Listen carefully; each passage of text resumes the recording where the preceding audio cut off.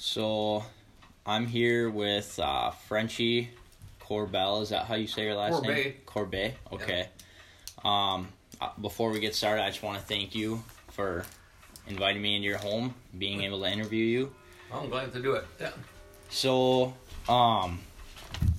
when you were in the Navy, were you drafted or did you volunteer? I volunteered, but it was in 1953, and there was a draft ongoing. I did not want to get drafted, so I joined the Navy. Okay. How old were you at the time? 19. 19? Yep. So, pretty much right after high school. Yep, I graduated from high school in June of 52. In January of 53, I joined the Navy. So did you have any friends, family members, or classmates who also served in the military right after or in Vietnam? Not that I was in touch with, no. Okay. Oh, in Vietnam? Yep. I had one real close friend, a shipmate, and we went to Navy postgraduate school together in 1965, 66. We graduated in 1966, and he went on those river boats that were in the Mekong Delta, and he got killed 3-4 weeks after he got there. And yeah, that was kind of a bummer. Yeah. And I went aboard an aircraft carrier, and I went into the Tonkin Gulf, but I was never shot at. So was that right outside of Vietnam? It was in, yeah. It was inside? We were in the South China Sea, flying airplanes over Vietnam, dropping bombs on North Vietnam. Okay. So where did you receive your training? I went to basic training in San Diego. Okay. And then I went from there to Norman, Oklahoma for Airman Prep School. And then I went to Lakehurst, New Jersey for weather school. Learned to be a weather observer, map plotter, and all that. You know. Okay. Do you how was your training? You think it was adequate? Very good? Very good, yes. That's good. Did you know anything about Vietnam as a country before going there? Not much. No. See, the Vietnam War started, it kind of started when I was on the Coral Sea. And that was in 1962. We went in and escorted another helicopter carrier into Vietnam to offload a bunch of helicopters, and they were going to South Vietnam, and we just flew in, or drove in with them on the Coral Sea to provide air cover for them in case they were attacked, but they weren't. And then that was in 1962, and we didn't go back into those waters again. And then in 1966, I volunteered to go aboard Forstall, which another aircraft carrier, and the first place we went was to Vietnam. So, what opinions did you have about the U.S.'s involvement in Vietnam at the time? Oh, I thought we were doing great. I was kind of ticked off when we quit because we were winning. Yeah. Was that kind of a general theme between you and all your comrades? Yeah. Yeah. Yeah. We thought we were on the winning team, and then when they actually just kind of threw in the towel and says, "Okay, forget it," you know. Yeah. So it was like 10 years of wasted effort. Yeah. So, so were you ever actually on Vietnam on the land? Nope. No? Okay. Nope. What were living conditions like? So you said you were on an aircraft carrier. Oh, they were good. Yeah, we had a good place to sleep, lots of food, good food. Well, that's good. Did you have contact with your family or friends while you were in Vietnam? Just mail. We didn't have wireless stuff back yet. No email. Yep. None of that. Yeah. So it was just write a letter, and a month later you'd get an answer. So it'd take a few weeks to get there, a few weeks to get back, huh? It was two weeks outgoing and 2 weeks to get back. So it was about a month between when you sent a question and when you got an answer to it. So what was your typical daily routine? My what? What was your typical daily routine?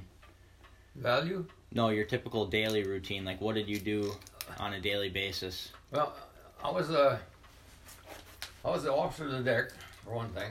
Okay. One of 5, and we stood 4-hour watches on the bridge. And the officer of the deck on an aircraft carrier is the guy who's responsible for what happens to the ship. He's the only guy he answers to is the captain, and so he makes sure the ship goes where it's supposed to go safely. When it's time to launch airplanes, he turns it into the wind, and they launch the airplanes and bring back the ones that are up in the air already. And I did that, but I was also my primary job was also a ship's meteorologist. Okay. A weather forecaster. So you said the ship would be faced into the wind when you were launching airplanes. So why did you go into the wind instead of with the wind? To get the maximum wind over the deck, you needed to have 30 knots of wind over the deck in order to get an airplane off safely. Okay. Yeah, that makes sense. So if you had a 20 knot wind and you turned into it, you only had to go 10 knots. Yeah. But if you didn't have any wind at all, or if you went downwind, then you had to go a lot faster. So, did you experience any injuries or wounds while you were fighting, or no? No, I didn't. The only thing I did is one time was running from a wheel that flew off an airplane. When I hit the deck, the landing gear came off. And I ran from that and jumped in the catwalk, and I swung down off of something, and my wedding ring hooked on a combing, and I tore my finger off. Wow. So I took it off and put it away until after I was off the ship. That was the only thing. Close call, but that's good. Did you make any pretty close friends during the war? Yeah, quite a few. Yeah. Are you still in contact with any of them? Yep. Yeah. Yeah, I got one guy lives in Cincinnati, and we haven't seen each other for 20 years now, but we still talk to each other, send emails, Yeah. And phone call once in a while. Yeah, I'm in touch with lots of them. Oh, that's good. What was your opinion on regarding President Kennedy, Lyndon B. Johnson, Nixon, Gerald Ford? What was your opinion of them as commander-in-chief? Do you think they did a good job, or? No, Kennedy was great. Johnson, I thought he was kind of a liar. He put out little falsehoods. Yep. And instead of calling him the commander-in-chief, we took to calling him the liar-in-chief. He'd say what we're going to do, and this is the way it's going to be, and then it would be something different altogether. Yep. Nixon was better. He was stronger. I was really disappointed when he had to hold up his tent and leave because of that Watergate thing. What did you think about Ford? Ford? Yep. Oh, I liked him. He did all right. Yeah. So you said you were gone for 10 years? Is that right? Or what? You said you were gone for 10 years, is that right? I was in the Navy a little over 30 years. 30 years? Okay. So how did voting work then? It was absentee ballot. So you just fill in like a mail-in ballot type thing? Yeah, mail-in ballots. Yeah, and you could only get one from you had to have a state of residence, and then you could. Yeah. There was one officer on the ship was assigned the duty of voting officer, and it was up to him to procure an absentee ballot for everybody that needed one. So that was his specific job, was just make sure voting gets done and taken care of. What did you do for fun? For fun? Yep. Well, I'll tell you, when you're on an aircraft carrier, there's not much time for fun. So it's all work. Really? Yeah. There's when the ship goes into port, then you can go ashore, you can go to a bar and have a drink, you can do whatever you want to. But at sea, there's not much leisure time. Yeah. How often would you say you went into port and you got free time?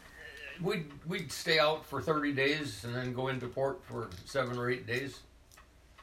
Yeah.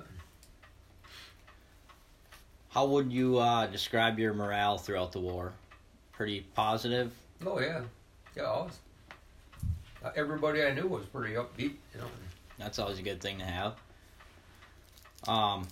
Did your attitude about the war change as it progressed, or did it pretty much stay upbeat the whole time? It didn't change much. I was kind of in favor of what the United States was doing, and I thought we were pursuing it well enough, and until 1973 when they quit. How did you and your comrades regard the Vietnamese? What were your thoughts of them? Well, we thought they were pretty good. Yep. Yeah. What are your thoughts on how the war was handled by all the media outlets? Media? Yep. Yeah. We didn't trust them. You didn't trust them? Do you think they were pretty inaccurate in describing on what was actually going on? Yeah, one time we were going into, when we went in to escort that helicopter carrier, it was an emergency get underway from the Philippines. They had an emergency recall of all the people and put them on a ship. And after we were at sea, the captain said, going to be no outgoing mail, no outgoing messages. And he told us where we were going, what we were doing. And he said, when you write home, I don't want you to tell anybody what we're doing. Yep. And nobody did. And the media never got hold of it. Nobody. Our whole mission was never known to anybody, which is amazing. Because you think out of 5,000 people, somebody was going to write and say something. Nobody did.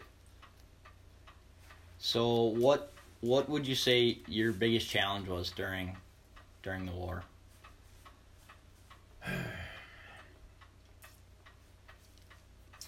Getting accurate weather information for the people that were flying over the country to drop bombs, so that when they got there, that they could go to a place where there were no clouds and they could see what they were doing.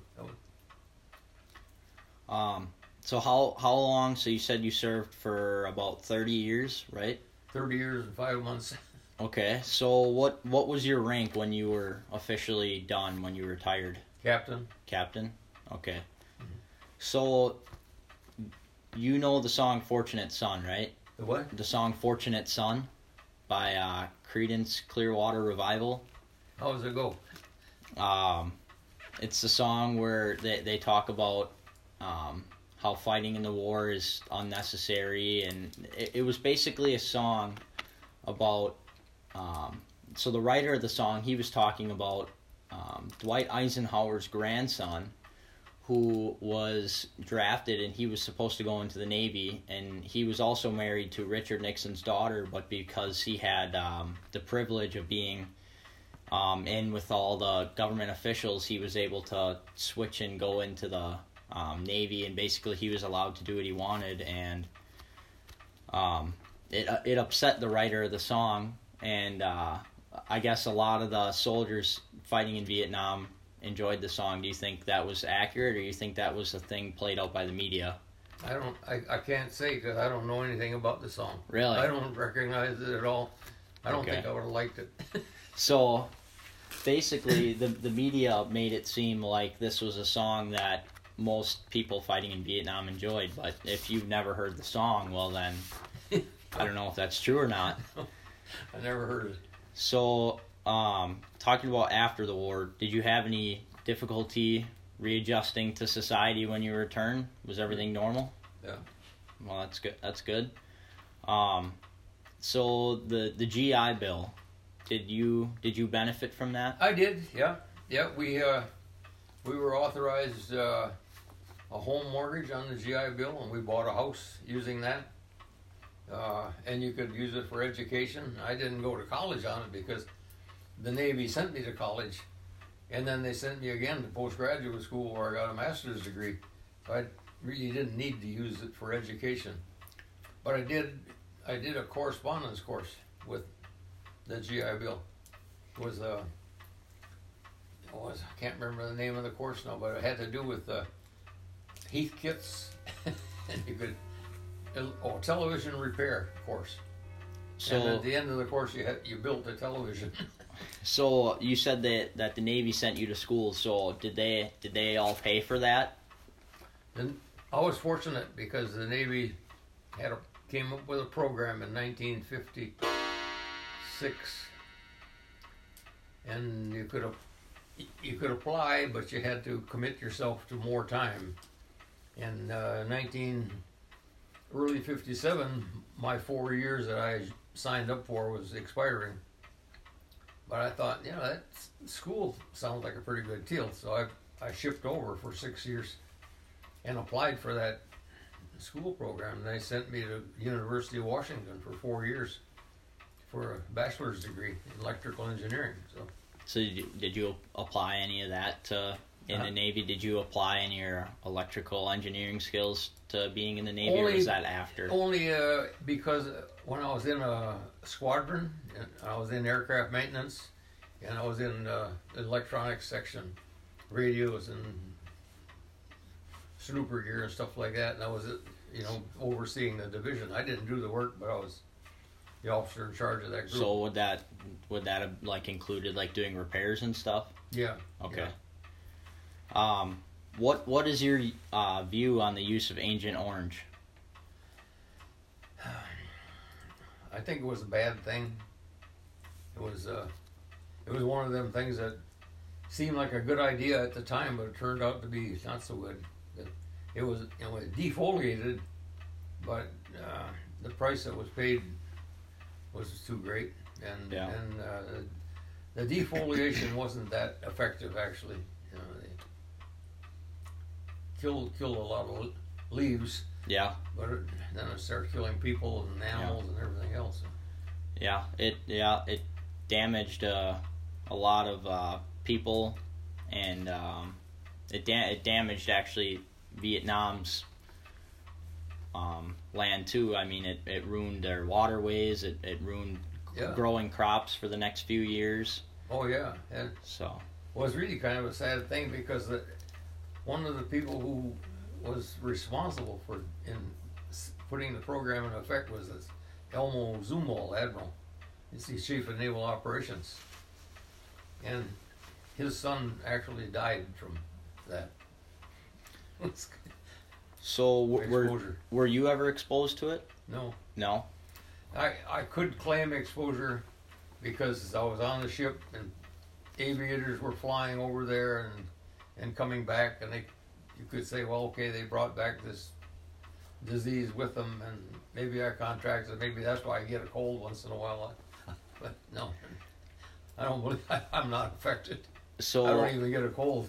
So how did that work then? So the planes would be loaded with it, and then they would take off the aircraft carriers, and then they would fly over and just drop it on the land, pretty much. On a prescribed area. Yeah. Have you ever been back to Vietnam, or would you ever choose to go back? Nope. I was in Thailand. Thailand. So how close is Thailand to Vietnam? It borders it. It borders it? Okay. Yeah. So, final question, wrapping up here. Were there any lessons that you learned or have been able to carry out through your life from being over by Vietnam? From Vietnam? Yep, or just being in the military in general. Well, I think, I always say the 3 C's: courage, confidence, and conviction. If you believe something, you got to be convinced yourself. You got to have confidence in what you believe, and then the courage to push it. That's right. So you got courage, confidence, and conviction. Sounds like a good motto to go by. Did you guys? Was that a thing that everybody used, or was that just me. you? Just you? Okay.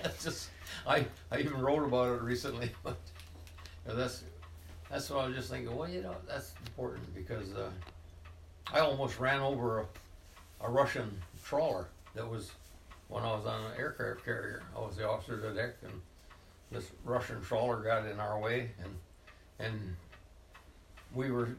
he was ahead of us on the same course as us, but he was only doing 8 knots and we were doing 22.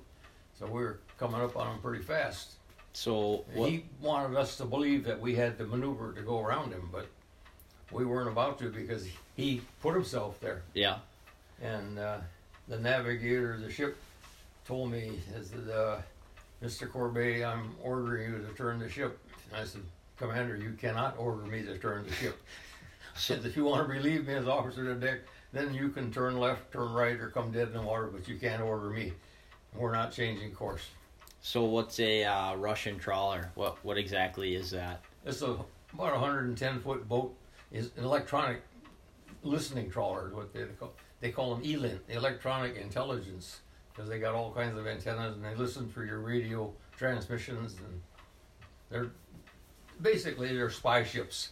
Yep. Okay. That's the short way of calling them. No surprise there from Russia, huh? Yeah, and this was during the Cold War was ongoing. Yep. They didn't like us, we didn't like them. And here's this Gorski sitting right there in front of us, and he thought we were going to turn, but we didn't.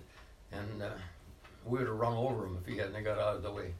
So did you guys consider them as enemies at that time? A what? Were they considered as enemies at that time? Yeah. Yeah, they were not shooting enemies, but they were enemies. Yep. We didn't have any love for them at all. Yeah. And they sure didn't like us. Yep. Well, it's a good thing that it stayed a Cold War, though. That's for sure. Yeah. We're able to avoid all that. That was probably one of the longest wars we were ever in. Yeah. It lasted from 1940-something to 1980 or something. Yeah. Yeah. So I just want to thank you for your time